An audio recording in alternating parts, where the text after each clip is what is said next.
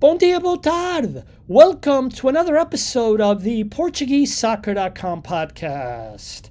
I'm your guest host, John Neves, back here again to talk about my favorite subject, your favorite subject, and that is, of course, Portuguese soccer, Portuguese football, whatever word you use in your part of the world. Episode 199. A year ago at this time, as we begin the beginning of December, Portugal was at the World Cup. We were getting ready to play South Korea. This is where we were a year ago today. Unfortunately, we lost to South Korea 2-1, but we did qualify. We did advance to the knockout round. We beat Switzerland 6-1. Big night for Gonçalo Ramos. And of course, if you remember, Cristiano Ronaldo was on the bench.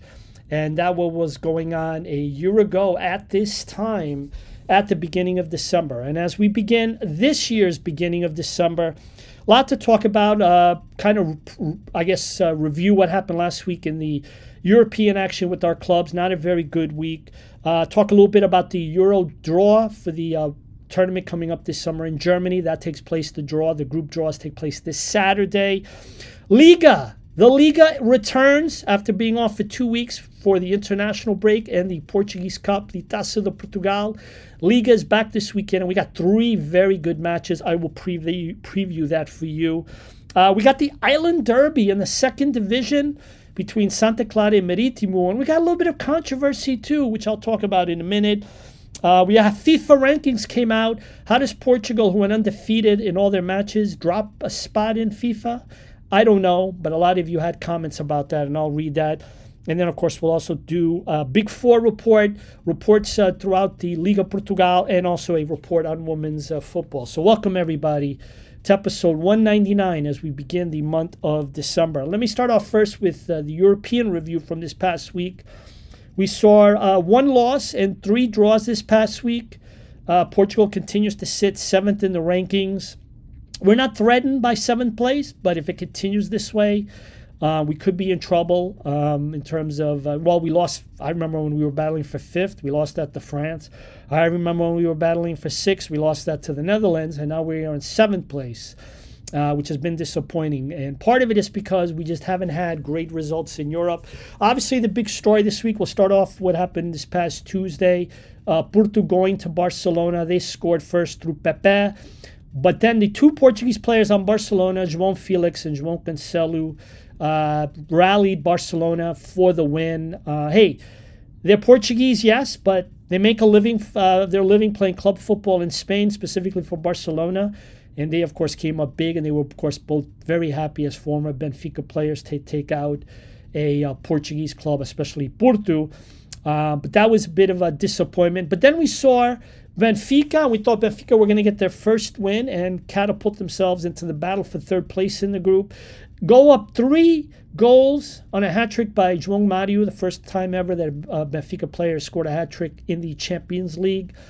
And what happens? And I remember when I put that out there, people were like, it's the C team of Inter, who cares? Well, whoever that was at Inter, they came back to level it, believe it or not. And as a result, Benfica only walked away with their first point, but they unfortunately wound up losing 2 points by suffering the draw. Benfica, just like Braga, going into their final match days in 2 weeks, they need to win their final matches. Not only win, but they need to win by at least 2 goals. And if Benfica does that, they will finish in 3rd, and they will go to the playoff in February to play a second-place team out of a Europa group. Braga went down a man early, fought bravely to come back and get a goal to who seems to be scoring almost every week, Álvaro de Jolo, and they managed to salvage a point, although they really needed a point at home, because had they won and Napoli did lose to Real Madrid, it would have meant they would have been 1 point behind. But either way, they would have had to go to Italy, to Napoli, for the win in this final match day. The difference, though, with the draw is that now they've got to try to win by at least 2 goals. So just like Benfica, it's a very tough hill to climb. Again, we'll be supporting them, rooting for them. I know a lot of Portuguese people only care about their clubs and not necessarily how other Portuguese clubs do. But if there's ever a time that maybe some of your good karma or anybody's good karma can help these clubs, we're going to really need it in that final match day. Porto is in very good position to qualify the second place team. They only need a draw at home against Shakhtar. And if they do, they would advance, finishing in the top 2, which means they don't have to play the playoff in February. And that is so, so important because obviously January, February, March are very busy months in the schedule. And if you have to play 2 less matches, that is a very, very good thing. So that's what Porto is going to be shooting for. Now, Sporting, we know, in the Europa, they finished second in their group. They went to Italy and they drew 1-1, Marcus Edwards with the goal. But obviously, it would have been better to go there for the win. I mean, they wanted to finish first because now they do have to play this playoff against a third-place team from the Champions League in February. And as a result, their schedule will get bigger and busier as well in 2024.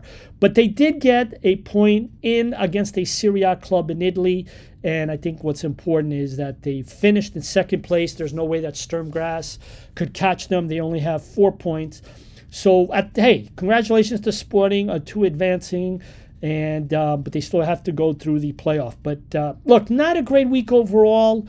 1 loss, 3 draws. We didn't even win. 3 Portuguese teams are still in the hunt to qualify. And obviously, if we can get all of our clubs to move on, that would be fantastic if we could all qualify for the next round.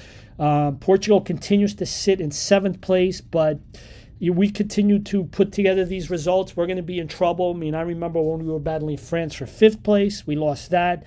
I remember when we were battling the Netherlands, and it didn't even last very long because the Netherlands quickly came to 6th place, and now we sit in 7th place. And again, when you think about our league and our history and all the players that we've produced, we're a lot better than, I think, 7th place, but that's the way we are right now, so that's just the way it goes. So this weekend, we're going to have the Euro draw on Saturday. That's 1700 hours in Portugal, 12 o'clock in the eastern coast of the United States and Canada for all the big cities there. Portugal is in pot 1. This is, of course, a draw. It is a lottery. It is very, very hard to say or predict right now or even try to have a conversation on who we think they're going to get. Obviously, the toughest thing would be is if they wound up getting Denmark out of pot 2, and then if they wound up getting, let's say, Croatia or a Netherlands out of pot 3, and then let's say they get an Italy, or maybe even a Serbia out of pot 4, that would be the worst case scenario for Portugal. Best case scenario, Albania out of pot 2. I would say probably, with all due respect to my Scottish followers, Scotland out of pot 3, or maybe the Czech Republic, since we've done very well with them. And then maybe one of the teams out of pot 4 that come out of the playoff. We shall see. I'm going to have a little bit of fun here, and I will do a prediction, although I don't. If one of the, we obviously know Portugal is going to be in a group. If I get one of the other 3 right, I would be very happy. But here's my prediction. I am going to predict Romania coming out of pot 2. I am going to predict the Netherlands coming out of pot 3. And then I'm going to predict, because it seems like they're either in our group or they're in our path for the playoffs. Somehow I think we're going to get Switzerland again this weekend. We shall see. But that's my prediction for this weekend. And again, that'll be taking place on Saturday afternoon. The draw for next summer Euro taking place in Germany. It doesn't seem like that long ago we had the Euro. Of course, it was pushed a year because of COVID. But right away, we go back, and Portugal getting ready to play in Germany. And speaking of Portugal, they have set up a match, the Federation, on March the 21st. They will be playing Sweden in Guimarães, a terrific game. Guimarães, of course, is a hotbed. Vitória, of course, the 4th biggest club in Portugal based on size, and they have been rewarded getting a Portugal-Sweden. I call it warm-up because this is now the beginning of preparation for the Euro. It's basically a match where he may call up some players that he wants to test. As we've said before, he's kind of kept only 28 or 29 players. He kind of has everything set up. But look, when you're playing for a Euro and you have a manager and you're going to be playing, I think Sweden's a little bit tougher than what we have played in the group. And obviously, I think they're going to be playing in that March international break another club, another national team, which at this point in time that I'm recording this, we don't know who that is yet. They haven't announced it, but chances are they're waiting for the draw to come out this weekend.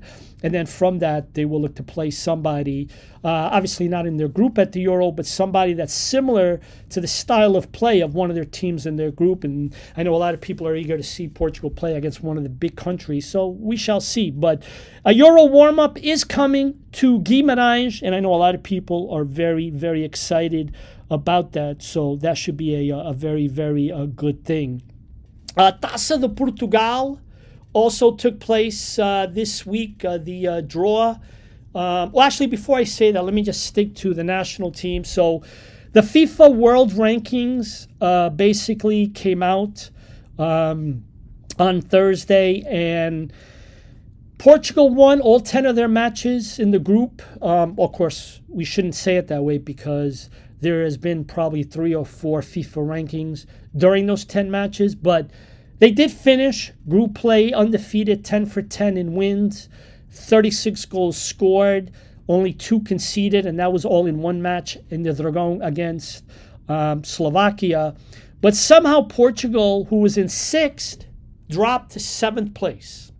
And there was a lot of people that were not very happy about this. And let me read to you, I know I usually say this for the end, but I will have some comments at the end. But let me just read some of the comments that a lot of people had about this. This one was on Twitter, FDX. Not going to go through the trouble of doing the math, but I'm assuming the Dutch leaped over us because they beat stronger opponents. Although I would think FIFA should implement some sort of bonus for being perfect in qualifying. I agree with you, but at the end of the day, the only thing I could think of is the fact that a lot of the teams in our group, Slovakia, I think, has a decent ranking, but really not everybody else. And I think when you come down to the math and the teams you played, this is what kind of hurt us. Now, as I continue to read other remarks here, how did we go down a ranking after winning all of our games since the World Cup, yet Netherlands lost 4 of their last 10? Make that make sense? I don't know if FIFA can. How does Portugal drop a point? By the way, that first one was from a Mike Teixeira. The next one here is Rui Rooster Brandon. How does Portugal drop a point in the rankings if they haven't even lost a game? This is total nonsense. This is from Ancho7 on Instagram. I've realized ever since seeing Belgium at number 1 for so many years that I clearly don't fully understand how the rankings work. But how can Portugal drop in rankings when they have literally been perfect? 10 for 10 wins in qualifying. I know for a fact the Netherlands did not do better than that. So what actually made Portugal drop? Well, like I said, the FIFA rankings are all based on the math. It's all based on a formula. And I think what happened is you beat Liechtenstein. And by the way, you only beat them 2-0. And then you beat Iceland. And this is not the Iceland from 2016. And the truth of the matter is that's exactly what happens. And look, a lot of people don't like the FIFA rankings. People complain about it, and they complain about it, and they complain about it. The best thing for people to do is just to ignore it. But it's hard to ignore when this is also used in seeding purposes for the FIFA draw. So I don't get it either. It doesn't make any sense. I feel like for me, Portugal is, in my opinion, certainly better than I think they should be. Brazil, Brazil is Brazil. They're number 5, but they've had a pretty bad stretch of it as well. But I think Portugal right now is probably good for number 6. And quite frankly, I think some people feel that we're probably better than Belgium as well. And by the way, wouldn't that be great to see a Portugal-Belgium match with Roberto Martinez? That would be very, very interesting. I can't argue with the other teams at the top, Argentina, France, or England, in my opinion. But I don't know. It is what it is. It's a big disappointment. And again, I think I don't want to spend too much time on it because it doesn't make sense. So we're just going to really move on. But this weekend, of course, we have... actually, let me do this again. I'm kind of going out of my order. Let's first off start off with the Taça de Portugal, the Portuguese Cup. Round of 16 draw took place. And these matches, by the way, will be taking place in the second week of January. They'll be taking place in the middle of the week, so we will have midweek football that time. The best match, obviously, in the Taça de Portugal, no doubt about it, Benfica at home to Braga. That is currently scheduled, but I wonder if that'll change for January the 10th. I'm looking at it. It looks like RTP1 might be broadcasting that, but I've done that in the past where I've talked about a match 3 or 4 weeks out, and then there tends to be changes. But for now, that's what I'm seeing here. But we have some pretty interesting matches. First off, we have a Santa Clara Nacional. So we have an Azores team taking on a team from Madeira. We got Maritimo at home to Leiria, two very strong clubs doing well in the second division. Gil Vicente, they get a local team, Amarante. I believe they're up there in Minho. That's a good draw for Gil Vicente. Guimarães will be hosting a team not too far away, Penafiel in the Porto region. Vizela, they will be playing Aroca. So Vizela versus Aroca. And then, of course, as I said, we got Benfica and Braga, and we got Sporting and Tondela. And again, these matches will be played the second week of January, middle of the week. And I guess, again, Benfica-Braga is without a doubt the best match. And by the way, I almost forgot here, Estoril Praia will be playing Porto. That's actually, by the way, a very interesting match because obviously Estoril just went to Porto a few weeks ago and beat Porto in the Dragão. And Estoril hasn't lost since that match. So that could be a very interesting match. Last year, Porto won in Estoril in the Liga, and that catapulted them, or was it 2 years ago when Chico scored that big goal, that catapulted them, I believe it was to the championship that season. So Porto's always had some good luck in Estoril, but now they got to go play the same team that already beat them in the Dragão.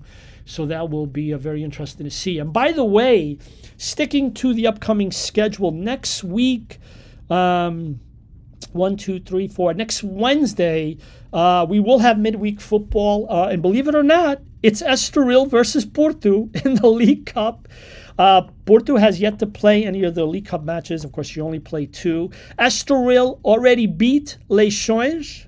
Okay, Estoril already beat Leixões, so they're in first with 3 points. So Porto has to win to basically go level with Estoril, and then they would just wrap up the group if they beat Leixões later on in the month. But there is midweek football next Wednesday. We've got Estoril. Again, Porto will have to go to Estoril. Estoril Praia will be playing Porto next Wednesday at 1800 hours, and that'll be the first match for Porto in Group D of the League Cup. So that's what's going to be going on next week with regard to the League Cup.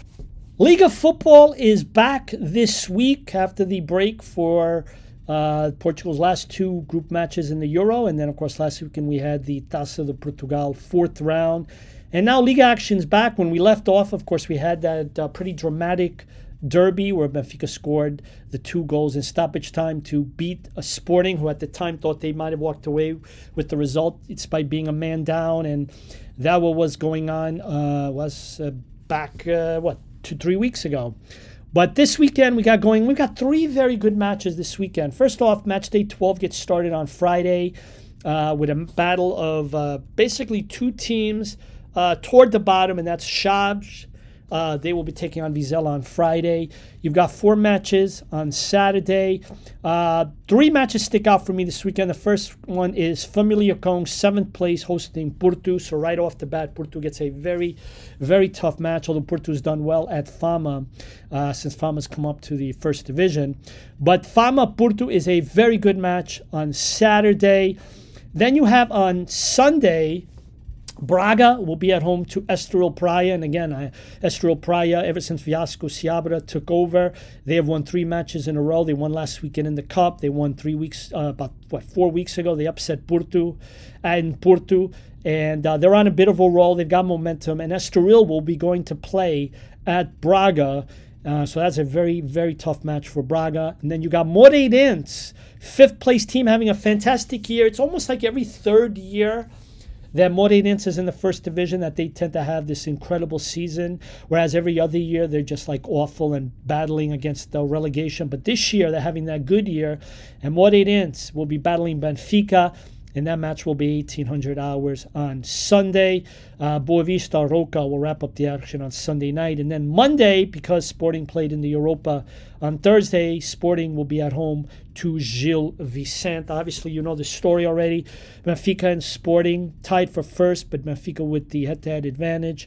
You got Porto 3 points behind with 25 points. And then you got Braga sitting in 4th place with 23 points, but close.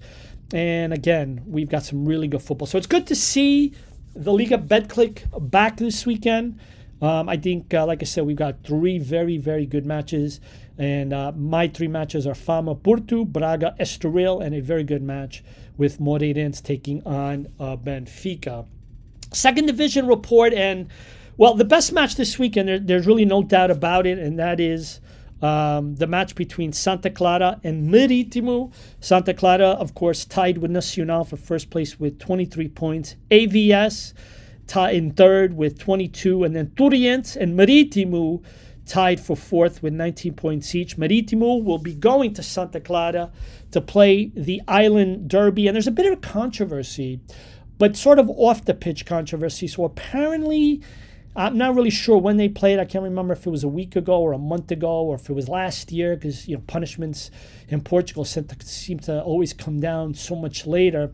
But apparently there was a match that Santa Clara hosted. I think it was against Benfica, and they played to a 0-0 draw. But there was a problem with the cameras in the stadium, the security cameras, that weren't working, and that unfortunately got Santa Clara a one-stadium ban of no fans. They took it to who else? TAD. And TAD basically stopped that, or at least for now, hold it. And that enables Santa Clara this weekend to have fans against Maritimo in their stadium in Ponta Delgada. So that was a bit of a controversy. And Santa Clara also are doing a thing this week where if you buy a ticket and you bring a special gift, because obviously we're in the holiday times of the year, you'll also be able to get a second free ticket. So Santa Clara getting into the spirit. But that is without a doubt, in my opinion, the top match for this weekend is the Derby, the Island Derby between Santa Clara and Maritimo. Everything gets going on Friday. Vila Verdense, last place, takes on Liga. We actually have two matches in the second division on a Friday. Usually I don't see that. And then you have Académico de Viseu, not having a great season, near the bottom at 15th place, and they're taking second to the bottom. Belenenses, I know that's a favorite of a lot of you. Belenenses has been really, really struggling, and they sit in 17th place. Only Vila Verdense is worse, so the two bottom teams will be playing on Friday night. Then you've got three matches on Saturday. You got AVS, which currently sits in third place. They'll be taking on Benfica B. And then you have Nacional, who's in the first place tie with Santa Clara. They'll be playing Paços de Ferreira, longtime first division team, relegated to the second division and not doing very well. They're all the way down in the 11th place. They have the best mascot in Portugal, Paços de Ferreira. They have, in my opinion, the best social media team. But this year, their actual team on the pitch is struggling. And then on Sunday, three matches. Obviously, my favorite club in the second division I've talked about. Portuguese having a fantastic season in fourth place, tied with Maritimo with 19 points. They will be at home to Leixões. And, of course, the other big match on Sunday, like I've talked about, is Santa Clara Maritimo. And everything wraps up on Monday with Feirense from Santa Maria da Feira hosting Mafra, which is having some good results, moving up all the way to 7th place.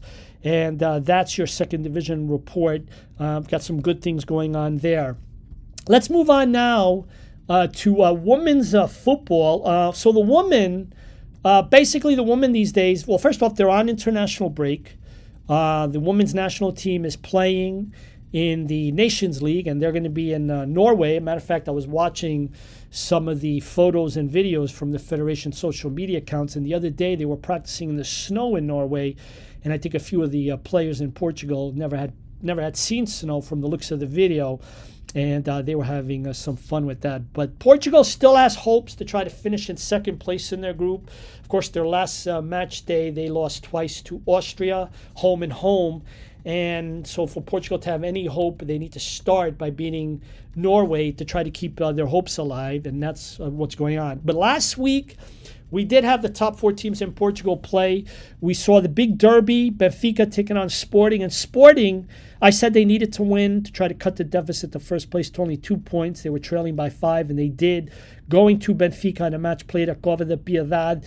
Sporting getting the 3-1 win to get right back into the hunt.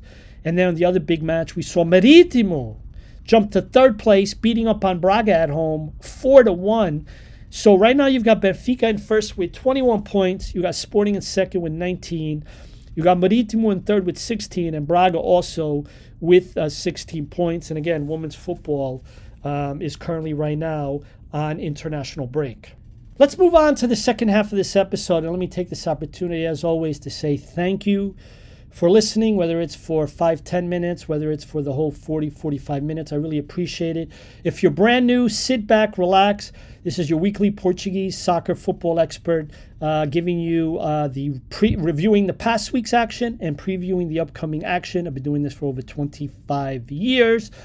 And as I always say, if you want to support this podcast, on PortugueseSoccer.com on social media, please follow us on our social media platforms, especially on podcasts with Spotify, Google Podcast, iTunes, Podcast Addict. I also put up the audio on YouTube. And again, all this is, of course, free and a great way to support all the efforts here. And I know many of you do. Thank you so much. Muito obrigado is, of course, to follow and just thank you, and of course, give us a good rating as well. That's always been very good. I got my Spotify, what they call it, Unwrapped, and I think something like 40 countries on average listen to this podcast every week. Amazing. The biggest audiences are the United States, Canada, and England, Australia, and then Portugal. And this past week, there was 4 episodes that were tied for the most listened to. And I say this to you all. Thank you so much. And again, this is not easy to do. There's no such thing in Portugal as objectivity. I try to be objective every week. I'm going to tear down your team, but I'm also going to praise them when they deserve it. But this is really coming from, I think, a perspective that a lot of people in Portugal don't believe. They don't believe anyone. They believe everybody is influenced in one way or another. But I don't believe I am. But again, thank you for listening. But let's get going and talking about some things about the Liga Portugal. First off, Pedro Proença, the Liga president, was also nominated and accepted to become the president of the Association of European Leagues. This is a very big honor for Portugal. He's been the Liga Portugal president since 2015.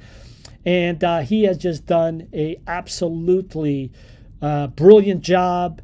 And, I think he's done a brilliant job. Not everybody would agree with me, but all the clubs came out on social media to congratulate him on having this additional responsibility and continuing to put Portuguese football. Portugal, when you look at it, I mean, we have the best agents. We have some of the best players in the world. We have some of the best managers. Look at Amorim. Look at what Abel Ferreira is doing.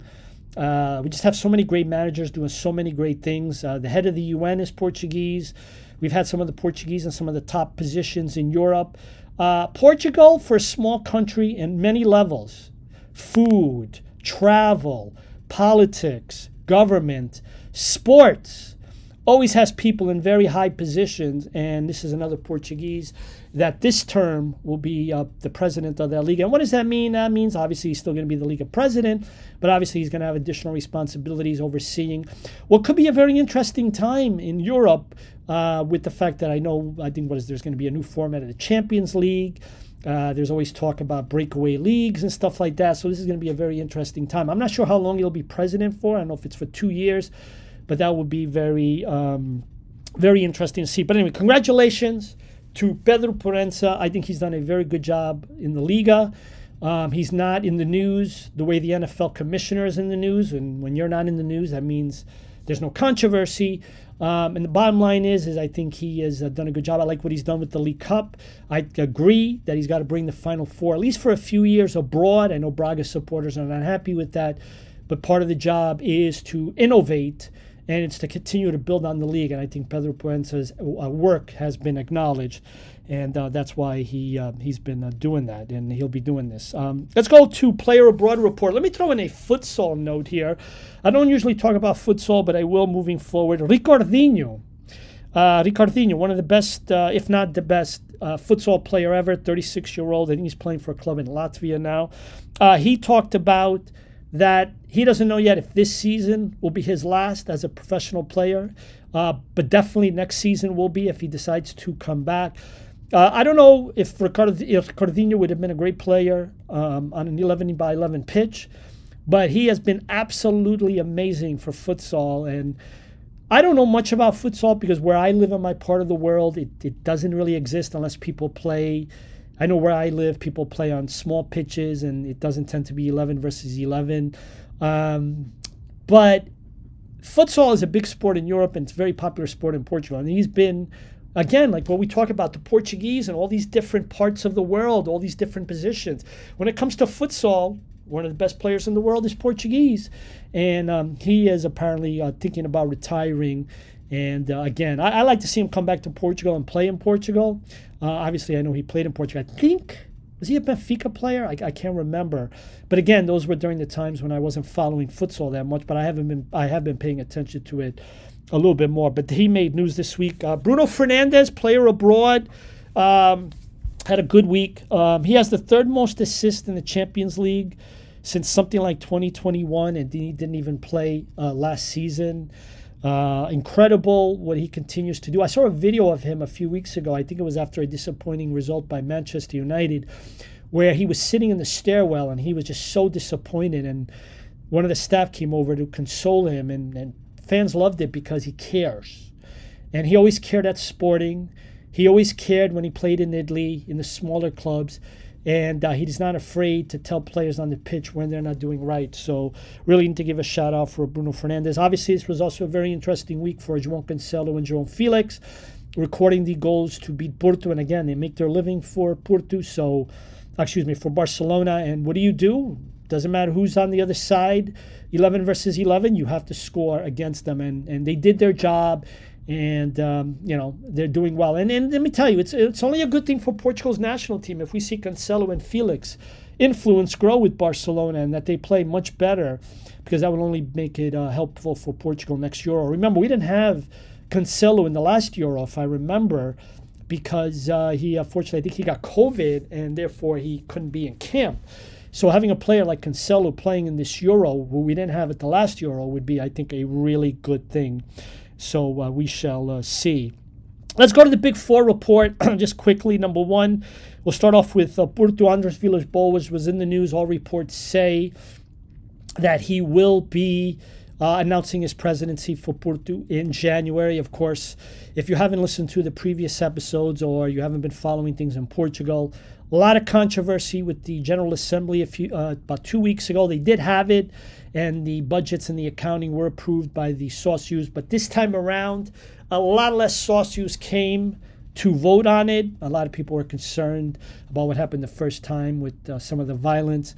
But we are starting to see pretty soon, and it'll be curious to see this because Porto's in good shape to qualify for the in the Champions League, and obviously they're in the top three in the Liga. But we'll be curious to see in the next few months Pinto da Costa and Andres Villas-Boas going up against each other. And I wonder, because I believe they do, if they do a debate. We've seen it. I remember Sporting when they did debates. I've seen Benfica. Although I don't know if Benfica did a debate, the last one.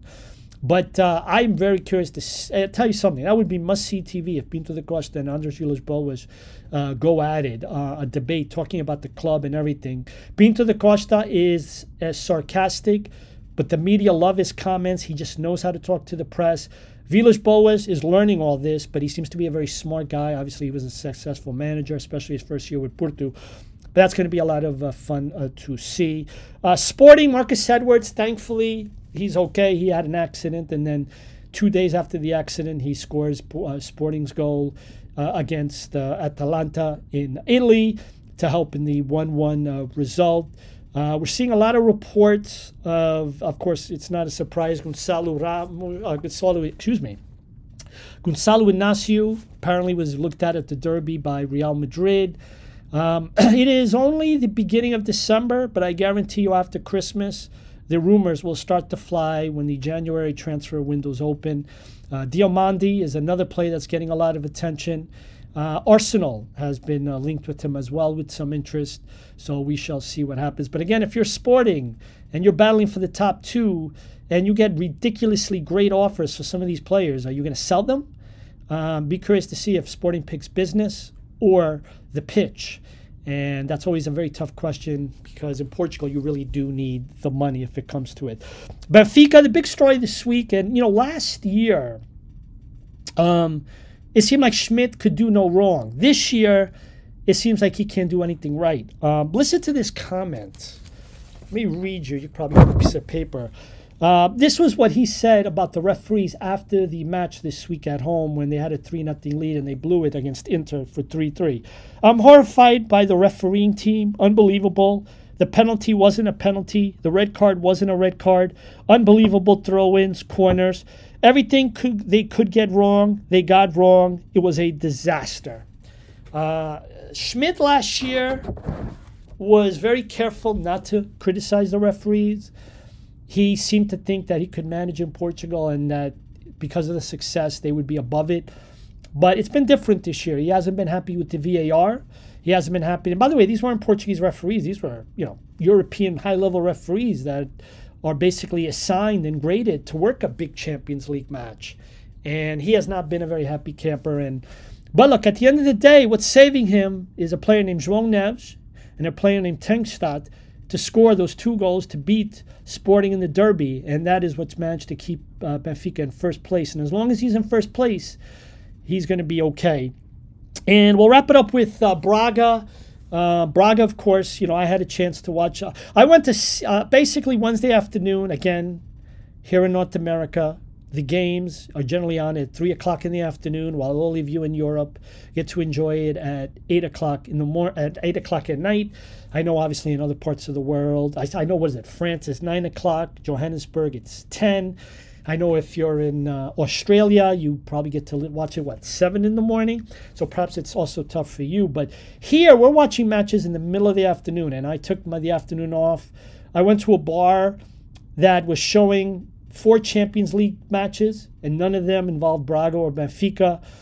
But I was basically just, actually they were showing, which I thought was an insult, they were showing Real Sociedad versus Salzburg.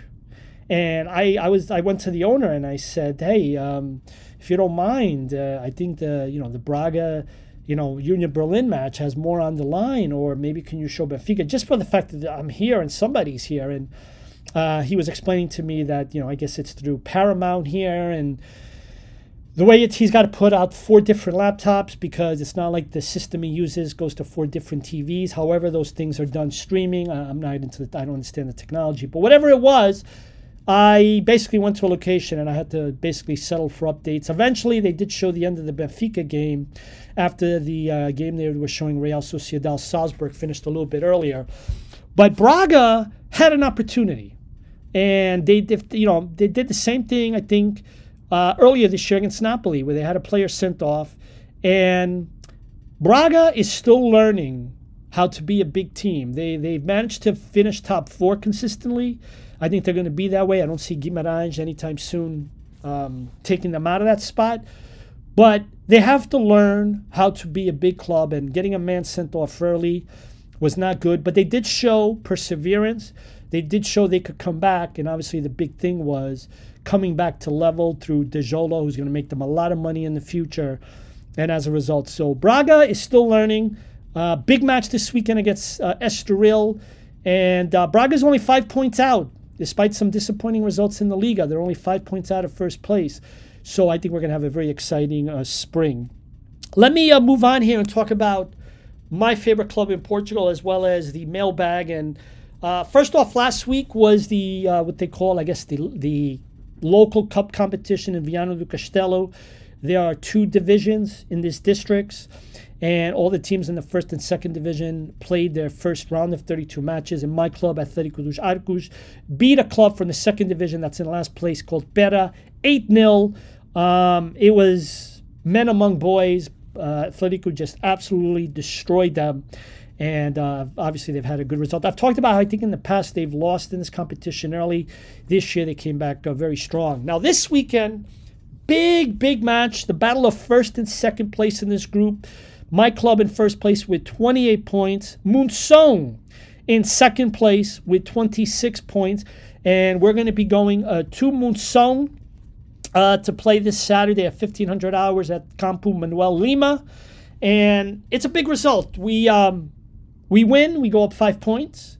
We draw, we continue to maintain a 2-point lead. If we lose, then we're going to be down 1. And that's your 3 storylines for this weekend. But I think Atletico will be prepared. And I think it's also good that the first time we play them, we go to their place because that means they've got to come to our place toward the end of the season when the second legs are being played. Cardinal Lens, third place with 23 points, so we're 5 points ahead of them. And they are going to be playing at home against the 16th place team, ADC Correa. Punta Barca is in fourth place with 22 points, but Suckers, we're 6 points ahead of you. Ha.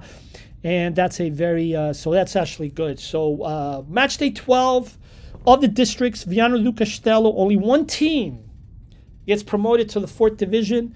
And Atlético dos Arcos right now is ahead by 2 points, and they will be playing that second place team, Monção, this weekend for a very, very big match in the districts. Mailbag edition. Let me start off. I've got 2 questions. Of course, I've already read a bunch of comments previously earlier in this episode regarding the FIFA rankings. 2 questions here. First is Fred from South Africa. And basically he poses the question, if Roger Schmidt does not qualify for the Europa League, should he be fired? No, because if I'm Rui Costa, his team is in first place in the Liga. He doesn't want to mess with that. They're still alive in the Cup. They're still alive in the League Cup.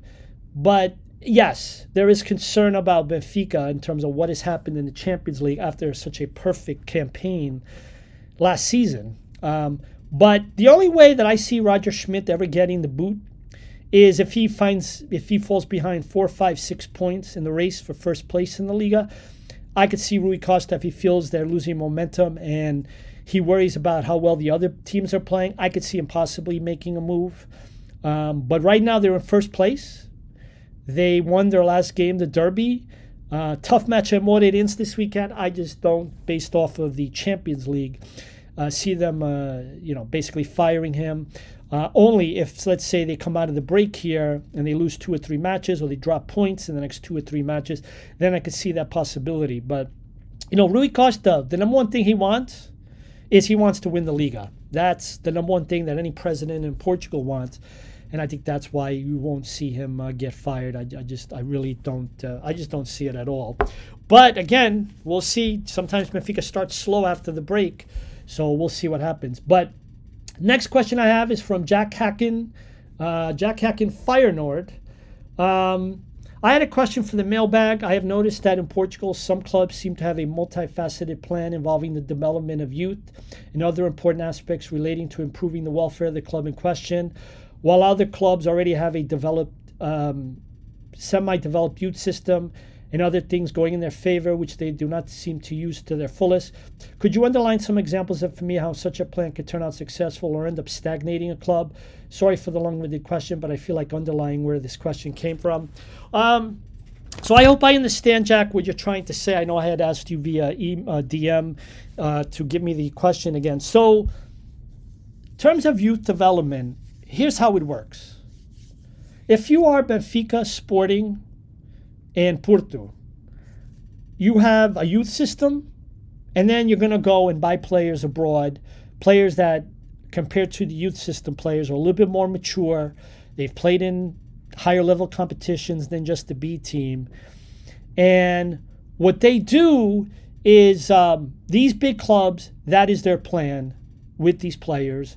And if you're like a Benfica and you just had an awful Champions League campaign, you're going to make 40, 50, 60 million right away, probably by selling an Antonio Silva, perhaps in the next transfer window or next summer, to make up for that money. What happens, though, is that if you're not winning and you're not playing in the Champions League, then your players are not playing at the highest level, and that hurts you. So I guess what I'm trying to say is if you're a big 3 club, your youth programs are a combination of bringing in foreign players and bringing in your youth players. Now, everybody else, because they can't afford to bring in the players from Argentina or Brazil or wherever it may be in Africa or perhaps in Asia, their youth development system and their programs are different. They are built on selling these players, especially to the big 3, and using that money to bankroll their clubs. So if you're a big club in Portugal, you need to not only have a good youth system, look at Benfica with Gonçalo Ramos, but you also need to have the ability to go out and get great players to buy, bring them into Portugal, and then try to sell them for 2 or 3 times what you bought for him. That's what the big clubs do. And as you can see with the big clubs in Portugal, it works because look at how many great players have come out of Portugal to play in other big clubs in Europe. And look at how much money has been made in Portugal that has enabled the clubs to be very, very competitive.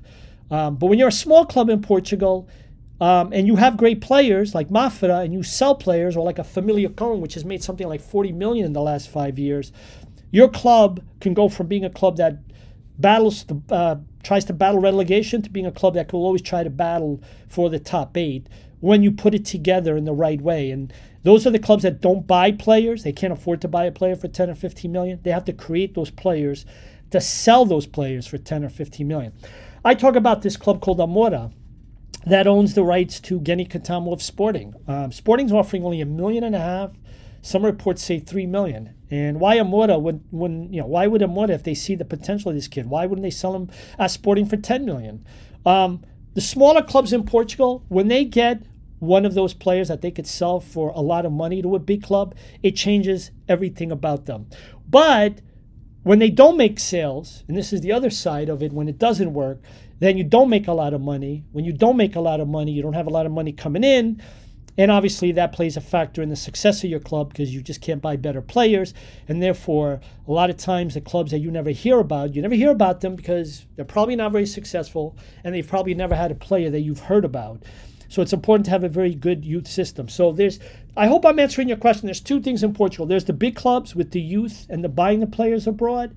And then there's everybody else that's trying to create the best players to be sold to a bigger club. And then hopefully down the road, when those players, like look at Portimonense, when they sold one of their players a few years ago, he's at Everton now, Beto, when he went to, I think was it Sampdoria, they made a lot of money on him. And when you get that payday sets you up for 3 or 4 years. And that's the way it is in Portugal. Now, it may not be the same in Holland, may not be the same in Germany, because they really want to create great players. But in Portugal, the financing is just a very, very big part of it. Anyway, folks, that's going to wrap up episode 199 of the PortugueseSoccer.com podcast. As always, please take care of yourselves. Please take care of your families. And I'll talk to you next week. Ciao, everybody.